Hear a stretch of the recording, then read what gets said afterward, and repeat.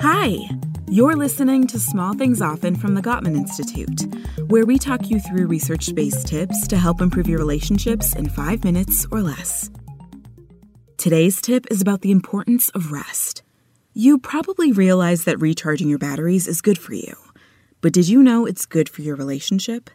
We're not talking about just taking a nap. Resting can mean whatever refreshes your mind, body, and spirit. Is it getting lost in a good book? Talking to your best friend for an hour? Working in the garden?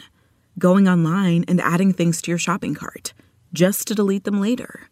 While it's not important what it is that you find relaxing, what's important is that you take time to rest.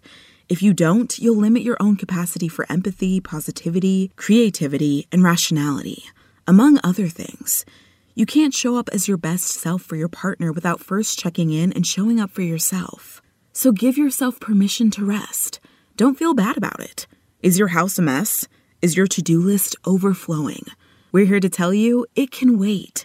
Take the time and space you need to recharge. It's okay if it means being less productive in that moment. On the flip side, don't expect your partner to be able to do it all either.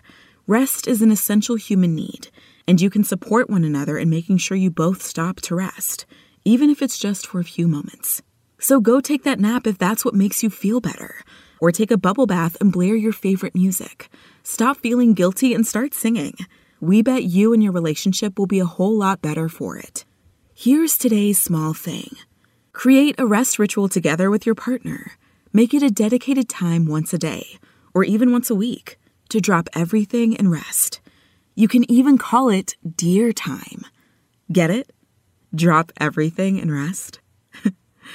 Tune in to the next episode of Small Things Often for another quick tip from the Gottman Institute, helping you maintain and strengthen all of your relationships.